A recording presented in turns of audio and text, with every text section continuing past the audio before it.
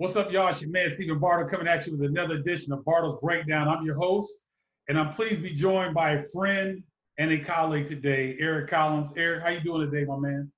Friend first and foremost, man. Doing great. Glad we're actually killing the time by doing something productive. This is good. No, man, I wanted to get you on, Eric, because I know your background, I know your story.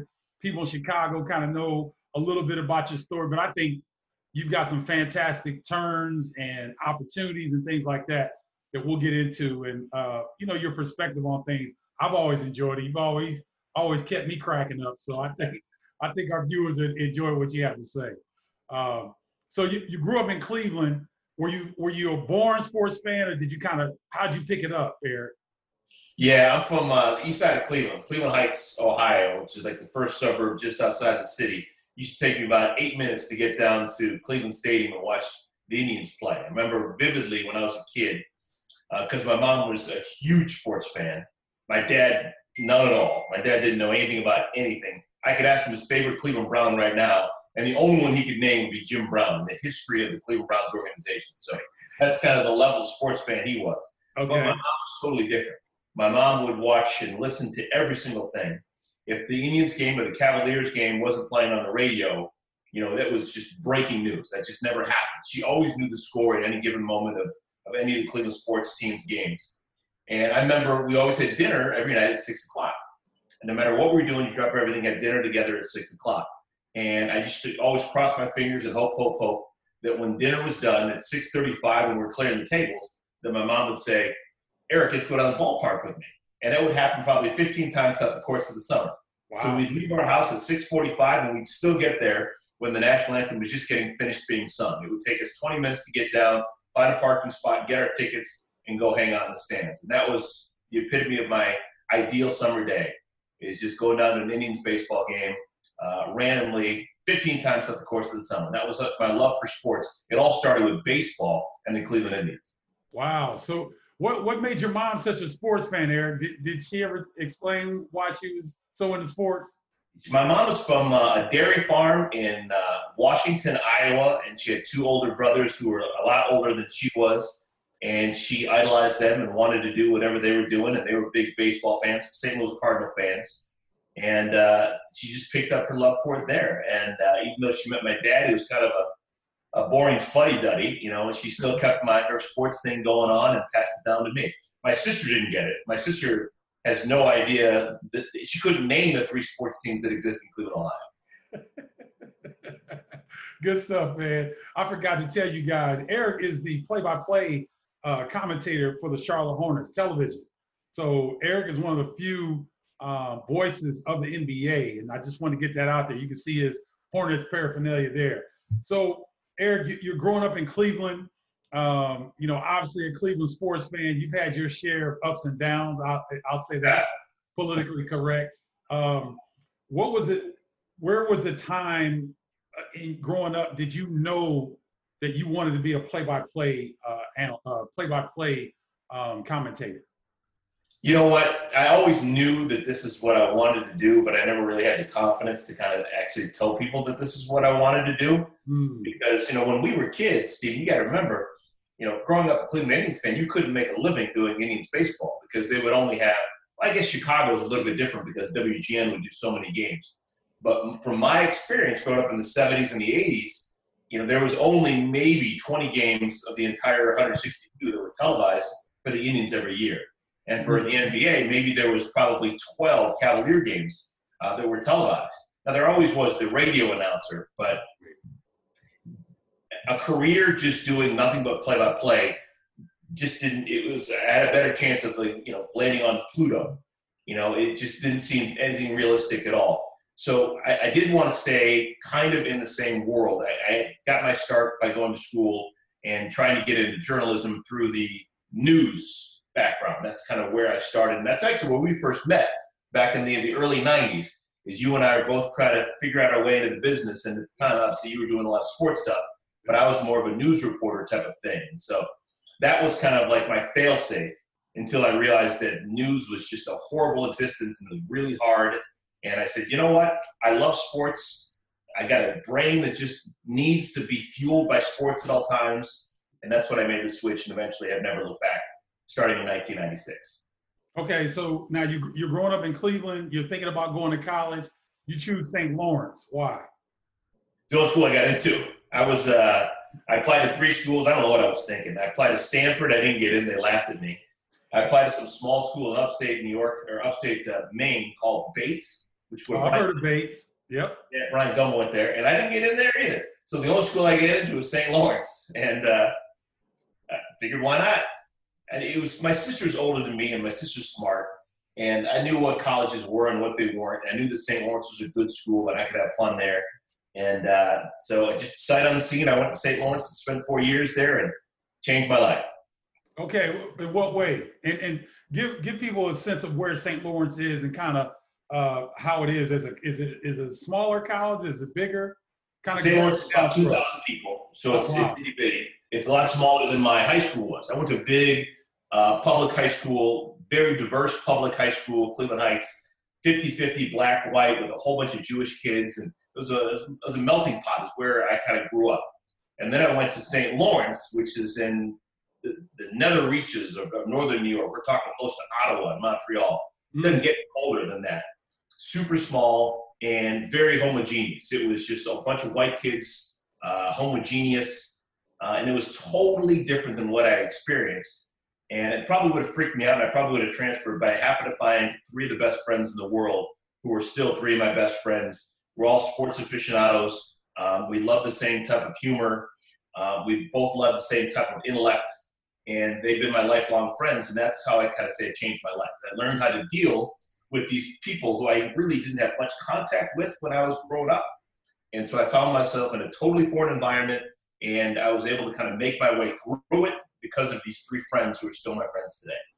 Wow. Now, Eric, where are your friends located in the New York area? Did you guys just kind of spray out once you left St. Lawrence? We all kind of spread out, but now they're all back in New York area. One's in Albany, one's in New York. Actually, 2 are in New York, and I'm down here south. So we've actually never lived anywhere close to each other since we graduated, but they're still all near and dear in my life. And we're on text chains every single day. And when they find something funny, they send it to me. And when they find something interesting or whatever, we all share it.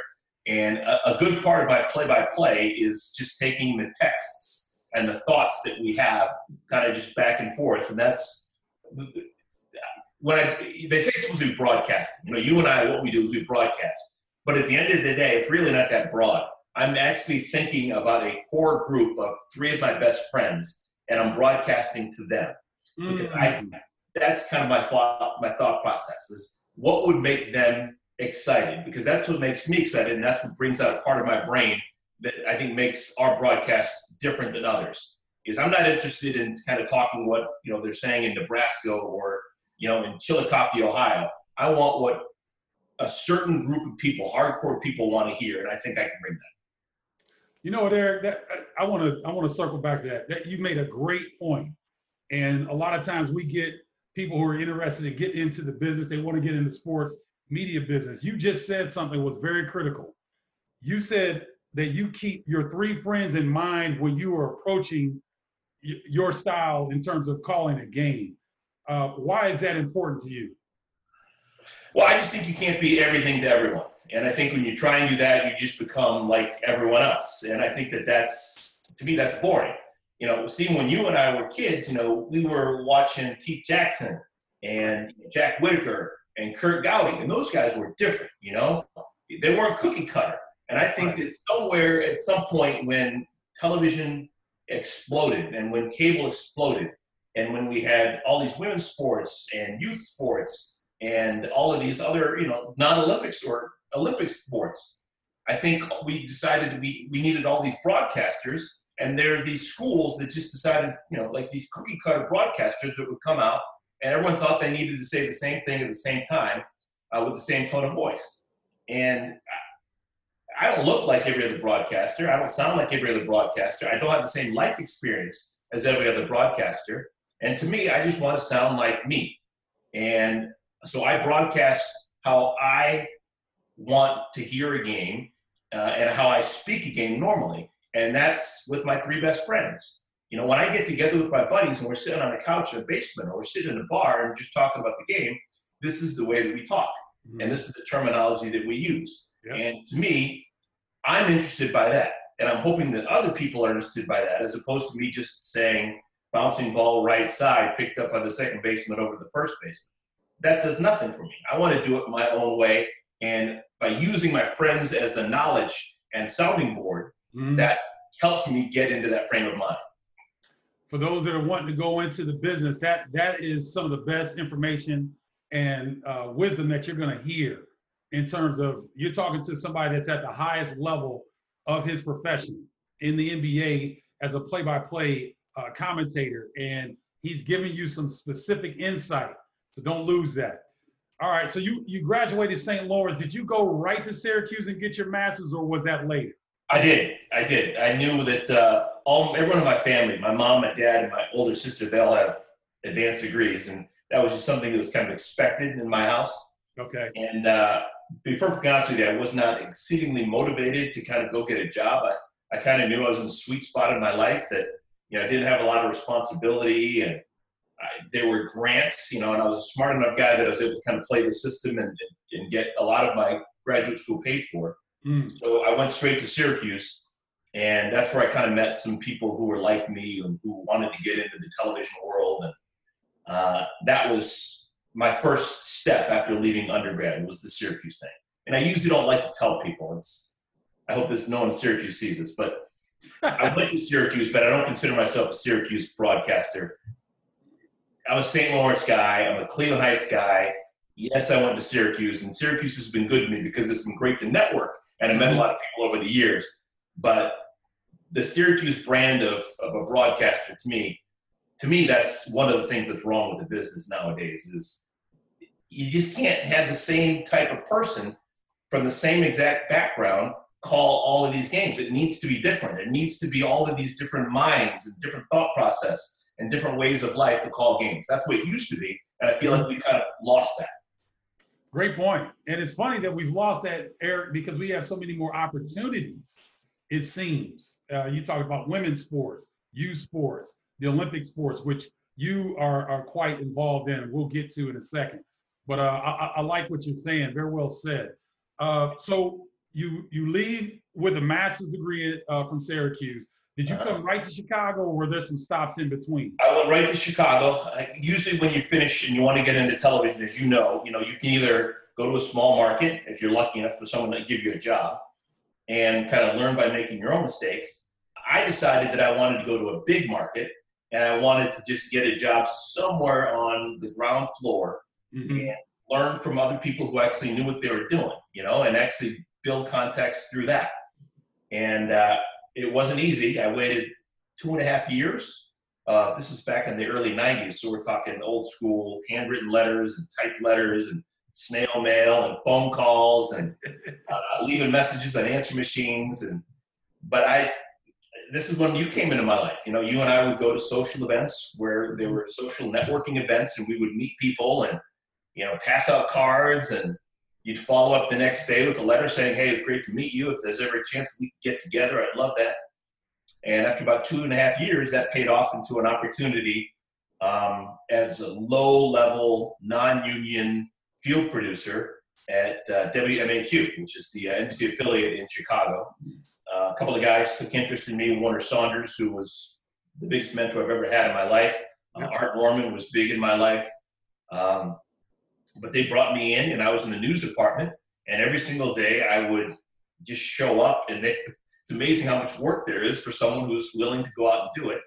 And the assignment editor would say, Eric, Mayor Daley is talking. We need you to go get some sound.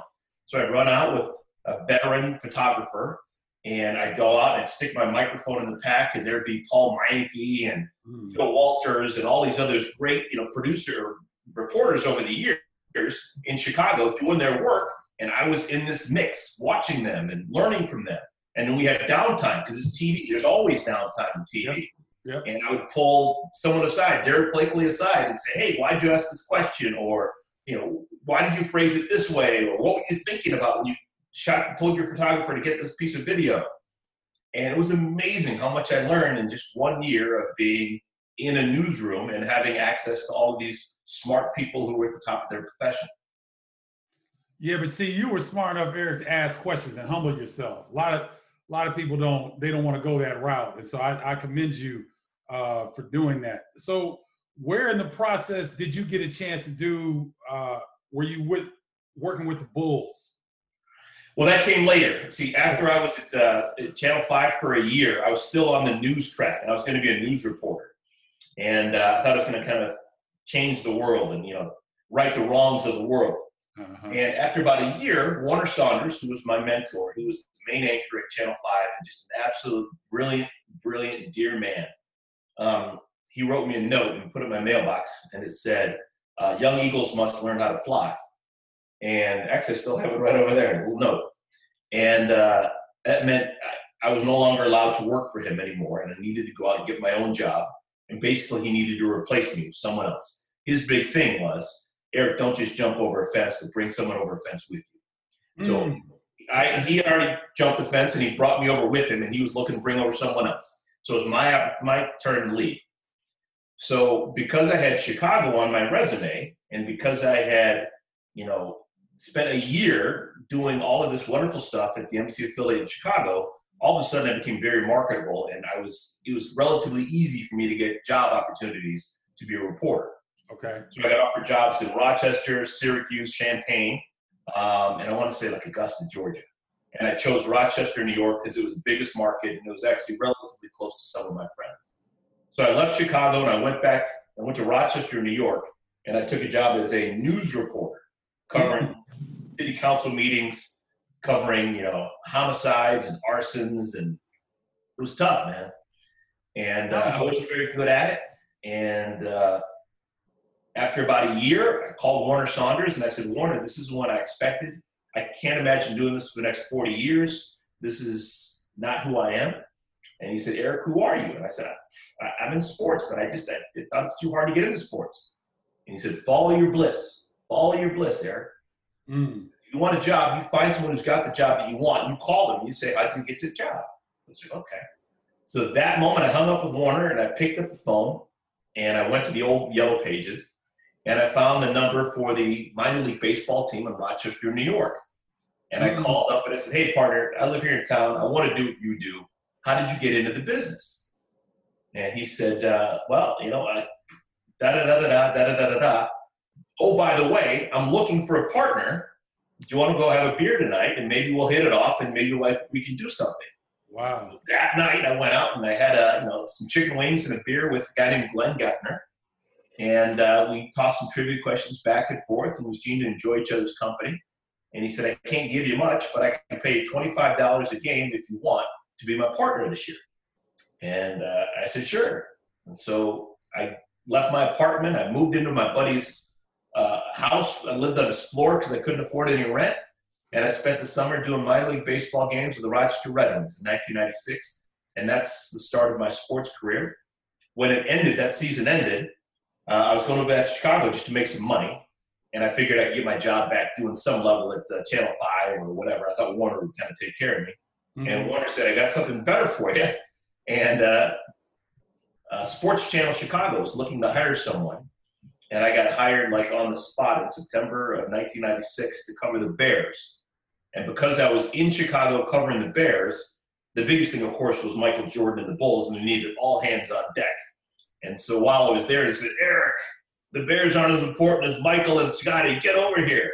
So I started working and covering the Bears and the Bulls as well. Okay. So, and you know what? You had a lot of patience and determination to get through some of those things because you did some work with the Schaumburg Flyers as well. I did. Baseball team. So you worked with 2 or 3 different minor league baseball teams? I worked 1 year in Rochester with Rochester Red Wings. That was 1996. Right. And I moved to Chicago, and I did a lot of stuff, Sports Channel, which became Fox Sports. Yep. As with the Bulls. But while I was doing that, I was a sideline reporter, and I was a pregame host, and I was a postgame host. And I knew I didn't want to do that forever. I knew I wanted to be a play-by-play guy. And I knew that I was always thinking about what would make you happy, Eric, when you're 50. And I knew that there was no one who's going to hire me to be a sideline reporter when I was 50. I just knew it. It's a younger person's gig. Craig Sager kind of broke the mold. He did it, but there's only one Craig Sager. That's right. I didn't feel confident. I said I wanted to be the play-by-play guy, because you look at play-by-play guys, and in our lifetime, they're all old guys. You know, they're like, they've been doing it for decades. Yeah, you can get old being play-by-play. yeah, yeah. So I said that's what I want to do, and I thought that my personality fit that as well. So even though I was doing sideline reporting for the Chicago Bulls and having an opportunity to work with the Cubs and the White Sox, I asked my bosses, I said, I want to do more play-by-play. When they had none for me, I said, well, I want out of my contract then. And so when the Schaumburg Flyers started, they allowed me out of my contract for every summer, all 4 months of the summer, to go to Schaumburg Flyer baseball games. Wow. And so I spent 3 years. Well, you got to remember, so during the winter months, I would travel with the Bulls on the team's plane and stay at, 5-star hotels. And then the season would end, and I would go over to the Schaumburg Flyers, where we would bus everywhere, and we would stay 2 and a man in some motel on the side of the road in Bismarck, South Dakota. So I had 2 extremes in my life. But to be perfectly honest with you, the best part of my year was the summer when I was doing minor league baseball games, because I was doing play-by-play, and I was getting closer to what I wanted to do for the rest of my life. So you were heavily involved in the glory days of the Bulls with Jordan and Pippen were running the show. Can you explain how important that time was for you in terms of getting into the business and making relationships? Because I'm going to tie it all together, but how important was that for you? Well, I wouldn't say I was heavily involved. I was there. The Bulls had already won 4 championships before I was even back in Chicago. Okay. So I always felt like I was the last man at the party, but I was definitely there. I was the person who would interview Michael after every game, right in the middle of center court at the United Center, or we're on the road. I'd interview him in the hallway right outside the locker room, which was an absolute thrill. There wasn't anyone more professional than he was. For someone who was in such huge demand, Michael Jordan was handled it with a grace like I can't imagine anyone else handling what he had on his plate. So the experience of being around Michael, being around Scotty and Dennis Rodman and all those guys, it blew me away because of people who don't remember. We're talking 25 years ago. Whatever you think the Warriors have been over the last 5 years, whatever you think about, the New York Yankees with their nothing. It all pales in comparison. What the Bulls were doing was, we were staying in the same hotel one time with the Rolling Stones, Keith Richards, Mick Jagger. They were all there at the Vancouver Four Seasons one time. Okay. But forget this. They were in the lobby holding court. I saw Keith Richards. He had like a crowd of like 6 or 8 people around him. The minute Michael walked around the hallway and started coming out of this area, all the Keith Richards was by himself. He might as well have been like the 5th grade era. No one cared about him at all. He was a little punk standing over in the corner, and Michael was everyone's interest. So being around that was super special and something that I'll never forget. I never really took much advantage of it. I just kind of absorbed it and was thrilled that I was there. And I wasn't the guy who was going to all the parties, and I wasn't looking for access. I just was trying to do my job and do my thing. Well, and so you were involved in the sideline reporting there, but Eric, I mean, you've done College World Series, softball, right? Mm-hmm. You've called the Los Angeles Dodgers baseball. Yeah. You've done Olympic sports. I did the 2008 Beijing Olympics. I did baseball. So you did Olympics and baseball. Yeah. You've covered football for Big Ten Network and Fox. With you? Yes, they covered basketball on Fox and Big Ten Network, and now you're covering the NBA. Did you ever think that your career would encompass so many different sports and opportunities? Well, it's kind of by necessity. It's because when I went all in and said I wanted to do play-by-play, this was in 2002. In 2002, I was still doing sideline reporting, pre-games, all that other kind of stuff. And I said, I don't want to do this. I wanted to be play-by-play. And no one would hire me. The phone would ring and people would say, hey, we got an opportunity if you do sideline here or to host this. And I said, no, play-by-play. That's what I want to do. And the phone didn't ring. And I spent almost a full year without anyone offering me anything worthwhile to do play-by-play. And when it did start to trickle in, people were asking me to do the first thing I got, and actually the game changer was NFL Europe. NFL Europe was the thing back then, and I got sent over to Berlin and Amsterdam, did games there. But when I came back, the things that I was getting was women's sports, girls' sports, high school sports, bench pressing competitions. I was doing anything just to make sure that I could keep the dream alive. Yep. And I was not going to be choosy. If someone was offering me money to do play-by-play of something that had a ball and they were keeping score, I was going to do it. And that's how I kind of stumbled into the world of women's softball, which I've adored and has been great to me and I've had a great relationship with. I just didn't say no, because to me, competition is competition. And I don't care if you're a 15-year-old girl playing high school basketball at two topless, If you're keeping score, I want to be there talking about it. That's right. And that's kind of the way that I felt. And because of that, I was able to work all 4 seasons. I was able to work during the spring, during the summer, during the fall, and during the winter because I could do any single sport. And that's helped me because there's not a lot of guys who have done Major League Baseball and the NBA. It's for some reason you got NBA guys and you got baseball guys. So I got lucky to be in both worlds. And, when I want to be honest with you, bro, because my dad is a Los Angeles Dodgers fanatic. And so when you got the opportunity to call Dodgers games, man, he was so happy for you, just happy for the Dodgers situation. How was that? I mean, because you and I, man, we're old school. Baseball means a lot to us. Right. It means a lot to me. How was it to have that opportunity to call those Dodgers games? I told you before, I'm a big Cleveland Indians guy, and the Indians are who I am. But because I was an Indians fan and the Indians were just so bad back in the 70s, one of the teams that became my enemy was the Yankees. And so the Yankees back in 77 and 78 would play the Dodgers in the World Series back-to-back years. And I became a huge Dodger fan because they were playing the Yankees. I needed them to beat the Yankees because I hate the Yankees. The Yankees beat the Indians. So I knew, Dusty Baker and Reggie Smith and Steve Garvey and Ron Cey and, Kenny Landreau and Davey Lopes and all that. So I was a huge Dodger fan. If I wasn't an Indians guy, it was a Dodger fan. And you always can romanticize about the Dodgers, too, because they play with palm trees. Sure.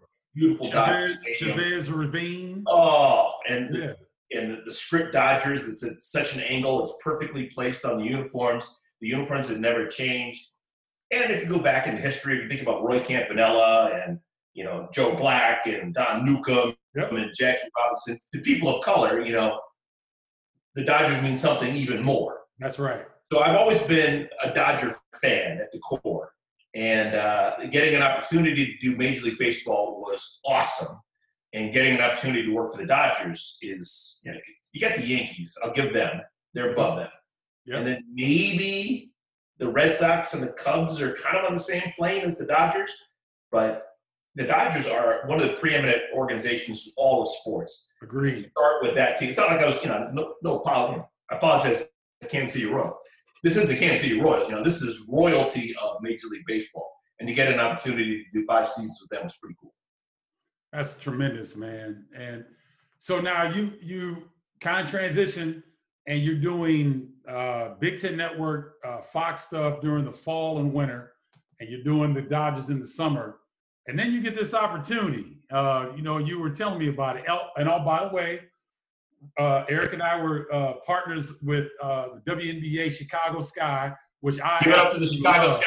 Give it up to the Chicago Sky. I absolutely love that gig, man. That's what Allie Quigley.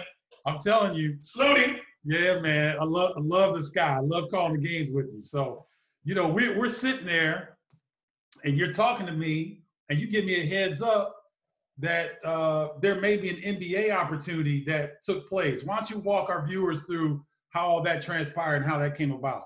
Well, this was 2015, and in the NBA, it's very rare when you get a change as a play-by-play announcer because for some reason these guys, and I say guys because literally it is all men, they stay seemingly for decades. Sometimes when there is a job opening, really it's not even a job opening because they've got someone waiting in the wings, or maybe they're going to move the radio announcer over to TV, or maybe someone who's been involved in broadcast some other way as the sideline reporter or the pregame host is going to get elevated. Sure. So when you actually find out that there is a job that is truly open and they're really looking for an announcer, and they're going to go a nationwide search to find that announcer, you get excited for someone like me because that's a real opportunity. Sure. And these things happen during the spring and in the summer. And of course, we're working doing Chicago Sky games together. And my agent called me up and said, Eric, the Charlotte Hornets are looking for an announcer. Would you be interested in doing the job if for some reason it became something that they wanted you as well? And I said, my God, I would do any NBA team, no matter where. That NBA team in Timbuktu, I would do it. The NBA is only 30 of those gigs. Yeah. And so they flew me down, and I said to myself, you know what, Michael Jordan owns that team, and I was never buddy with Michael, not in the least, I treated him with respect and professionalism, but that was it. I would not say that, we were buddies. You're more buddies than I am. So when I went down in that room and I auditioned, I didn't audition, but I just interviewed, and I knew the biggest thing that I did when I got in the room was I played up the 20 years before. I was the sideline reporter for Michael Jordan. I knew Michael back then, big fan of Michael Jordan, da-da-da-da-da. And I just knew that there was no one in the world who had the resume that I had, who was as good as what I am, who was going to look for that job. And I just knew it. I went back and I saw you the next day, and I said, Bardo, man, I usually don't talk much about that kind of stuff. And I said, Bardo, I think this is going to happen. I'm so excited. And it did happen. So very thrilled.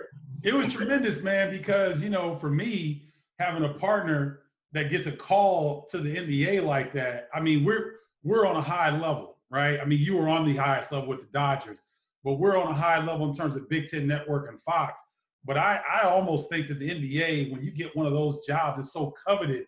And the fact that Michael Jordan and your relationship from 20 years before played into you getting this opportunity, I mean, that had to feel great, didn't it?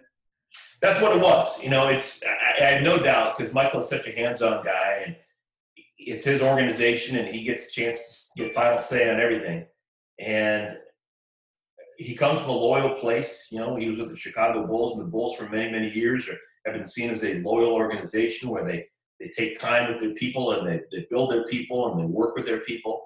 And I was appreciative of the fact that, Michael remembered me from when I was a kid, and I was trying to do my work to the best of my ability. And like I said, there's a lot of people who asked him for things over the years, and a lot of people needed to, I was just happy to do my job and move forward, and the fact that you remember my professionalism, that meant a lot to me, I'm not looking for a new friend. He's not looking for a new friend, but I'm thrilled the fact that he remembers that I was a professional. That's really what I wanted at the end of the day.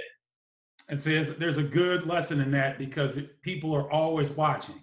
You never know who's watching your performance, your body language, and how you treat people. And I can honestly say that Eric is always prepared, always energetic, loves the job that he's doing, and he treats people the right way. I'll share a story.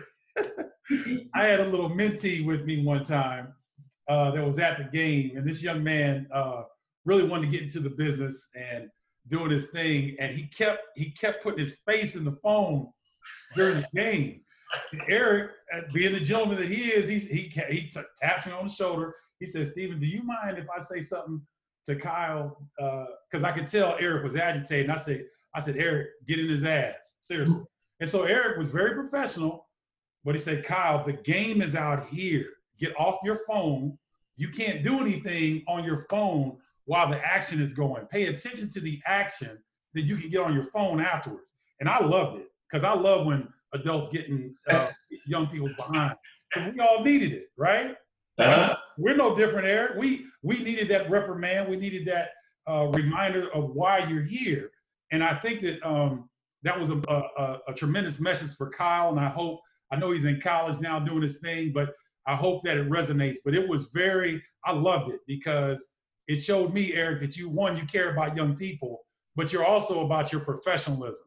And there was something about that situation. Do you remember that situation? I do remember that situation. You were always, obviously, we talked earlier about Warner Saunders, don't just climb over the fence, bring someone with you. You've always practiced that since the day that I first met you. And I always really respect you because of that.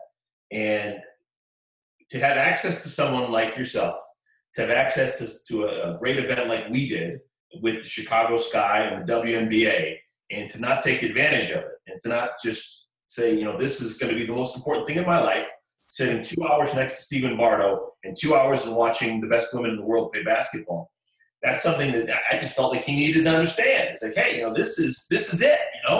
Everything else can wait. This is your life now. This could be your life in the future. Take advantage of it. And even if you're not the smartest guy in the room, as long as you pretend like you're paying attention, to me that counts for something. I graduated college because of that. Sometimes I had no clue what was going on. But you show up to class, you pretend like you're interested, and you move on. That's kind of the way the world runs. That's right. No, it was a great lesson. I was so glad that you were able to impart that on him. And, for us, trying to pull these youngsters like Warner Saunders, who, is a giant of a man. For those that don't know, Warner Saunders was the lead news anchor for NBC Chicago for decades, Eric. Is that right? Decades, no doubt about it. Since probably early 80s. 25 years probably. And he was always reaching back, trying to help people, always had a kind word for somebody. He's just he's a guy that had great stature. He's about 6'3", 6'4", isn't that right, Eric? He's a big man, Yeah. 6'6" maybe. He played for the Harlem Globetrotters for a spell back in the day. That's right. So he was a hooper, but he was just this distinguished gentleman. And, him reaching back is something that, obviously for Eric and I is very important.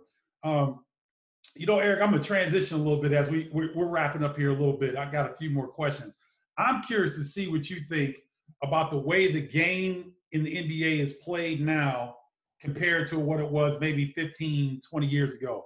It's all pace and space right now. It seems like every team runs almost the exact same thing as compared to when we were coming up. Cleveland had a certain style. Utah had the pick and roll. Denver would get up and down. The Lakers had the showtime. The Celtics had a situation that they would play. The Pistons had a different style. Can you talk about the difference in the way the game is played in today's NBA? You know what? It's kind of strange, and I know this is college, but I was watching a couple of days ago on CBS in lieu of the NCAA tournament. They had the championship game from '82 between Patrick Ewing's Georgetown Hoyas and Michael Jordan, Sam Perkins, James Worthy's North Carolina Tar Heels. Mm-hmm. And it was almost unwatchable, man. Like guys who had a wide open 16-footer and just be pump fake and pass it, pump fake and pass it. Come on. I think the three-pointer has just absolutely it's basketball looking back is unwatchable. Basketball now, I think, is you see the athleticism of the players. You see just the otherworldness of their skill level. And to me, like you, Stephen, I would have loved to seen you and the Flying Illini play the way they play now with a wide open floor. Mm-hmm. Nick Anderson bombing from three. You and Kendall from the wings with all this open spot and running and dunking. It would have been so much fun as opposed to keep packing it in and worrying about who's got the better 12-footer. Mm. I love the way the NBA is played now. I just sometimes it's frustrating. I don't necessarily love. To me, Houston maybe is a little bit overboard. I do think there is. I agree. There is something, in an elbow jumper. Every once in a while, you can do that. There are nothing but threes and layups. Yeah. But I think for the most part, I love games that are played in the 115s to the 120s. I think there's enough scoring. I think there's enough dunking. I think that there's enough I can't do it that makes you happy. And it's one of those things where that's one of the reasons why I love women's softball. Believe it or not, women's softball has got that huge I can't do it factor. When guys watch women's softball and they see some woman throw it 75 miles an hour, like, I can't throw that. And then when someone hits it, they say, I can't hit that, So that's what makes sports sometimes really cool. And when you watch, like, swimming, say what you want about swimming, there's never that I can't do it factor. People are like, well, if I really tried hard enough, maybe I could probably, get faster and maybe, But with the NBA, the way that they play nowadays, there's an I can't do it factor, just because it's all about above the rim and from 35 feet away. You know, these huge long shots, the crisp passes. Mhm. I'm sold. It's not just because I'm in the NBA. I think it's a good brand of basketball. And I think with some tweaks, which I think the NBA will do in the years to come, like maybe that Elam ending that we saw at the end of the All-Star game, you know, maybe some different ways to kind of end the game, maybe where we don't have as much stoppage or as much fouls, or we figure out a different way. The NBA has been very open to changes for the betterment of the league. And I think the league right now is hot, and I think it's going to get even better. I agree. And your color analyst is Dale Curry, correct? Yeah. How is that working with Dale Curry? And now he's got not one but two sons who are balling out of control in the NBA. How is that working with Dale? It's pretty cool. He, he welcomed me from the get-go. I've been with him 5 years, and he's just an absolute gentleman. It's hard to believe, but he is the Hornets' all-time leader in two categories: 2-point field goals made and turnovers. Yeah, believe it. One of the all-time greatest shooters. Because he played back in your era, Stephen, when they didn't understand. That's right. More than two. That's right. So that's right. He actually, when he retired, he was 8th all-time in three-pointers made. He's now like 62nd. Just shows you how the game has changed. Yeah. But learning the game through his eyes and learning shooting and form and rhythm through his eyes with the way that he's able to break down and critique ball players, I think is really kind of cool. And obviously his history here in Charlotte speaks for itself. And so helping me get acclimated and just kind of become a Charlottean has been really cool with him by my side. For you youngsters that don't know who Dale Curry is, that's Steph Curry's father. So when you watch Steph Curry play, in my opinion, Steph's handle was better than Dale. Oh. But in terms of the pure, this right here, Dale Curry was he's top 5 in my book ever. In terms of like the look of it, or in terms of the result? In terms of result, Eric, I mean, he would get it up so fast in the shooting pocket and get it off so quickly because he didn't jump a lot. But what's Dale, 6'6", 6'7"? I think 6'5", 6'6", yep. 6'5", 6'6", so he got good size. He could get it off quickly. He didn't jump a lot. Smooth. Huh? He was very smooth. Oh, very, very smooth. Great, great shooter. And so when you see Seth and Steph today, they're taking after their father. Now, they're taking it to the next level. Obviously, their handles, they can get where they want to on the floor. They're very creative. But their dad was a sharpshooter. And I know Dale a little bit, a gentleman, a great guy, a man of faith. And I know you were telling me a lot of times where he'll just go back to his room and watch his sons play. It's almost like he gets done with the game and they're on the West Coast.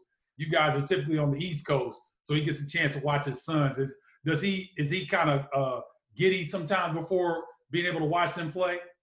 It's pretty cool. It's no matter what he's doing, he drops everything and he will watch either one of his sons when they're playing. At home, he's got multiple TVs set up, and it could be game number 37 out of 82. It could be whatever, Dallas against Atlanta, and he will make sure that he will watch the entire 48 minutes. It's amazing. And he did the same thing for Sedale. He's got a daughter who played volleyball at Elon. Oh, okay. Not too far away from Charlotte. Okay. And never missed the game, was always there. And that's something that's pretty cool as, a father of 2 young daughters. He set the bar pretty high, but I'm going to try and follow in that regard as well. Oh, that's cool. That's cool. Any funny stories about being in the Charlotte organization and, you coming in and now you're a mainstay, but is there any kind of funny stories that you can share with us? Well, what I will say, because this needs to be said, is you and I have been in this business, for 25 years, Stephen, and you and I have worked together, and we're the same age, and we both have the same experience of being young pups and now kind of being in the middle of the pack. Yep. There's one thing about having your predecessor, show appreciation, and sometimes that happens and sometimes it doesn't. I came here to Charlotte, and there's a guy named Steve Martin who is truly the only person that Hornets fans had ever heard call a game. Steve Martin was the voice when they originally started in 1988, and he actually went with the team when they were down in New Orleans for a handful of years. He was the TV guy, he was the radio guy, 1 year he actually was the PA announcer. Mm-hmm. So Steve Martin was huge for 30 years doing Hornets games. When I came in, Steve moved from TV to radio. And for 3 years, he was the radio announcer when I was the TV announcer. And everywhere that he went, and remember, he couldn't listen to me because when I'm on the air, he was on the air. But everyone would say, what do you think about the new announcer? And he goes, I love Eric. Eric's a great guy. Eric is going to be sensational. He's got everything that we want, da-da-da-da-da. Now, remember, he'd never heard me, and he had to say that, Mm-hmm. And he did. And my transition from Chicago to here, when no one knew who I was, and people didn't understand my style because I sounded differently than Steve.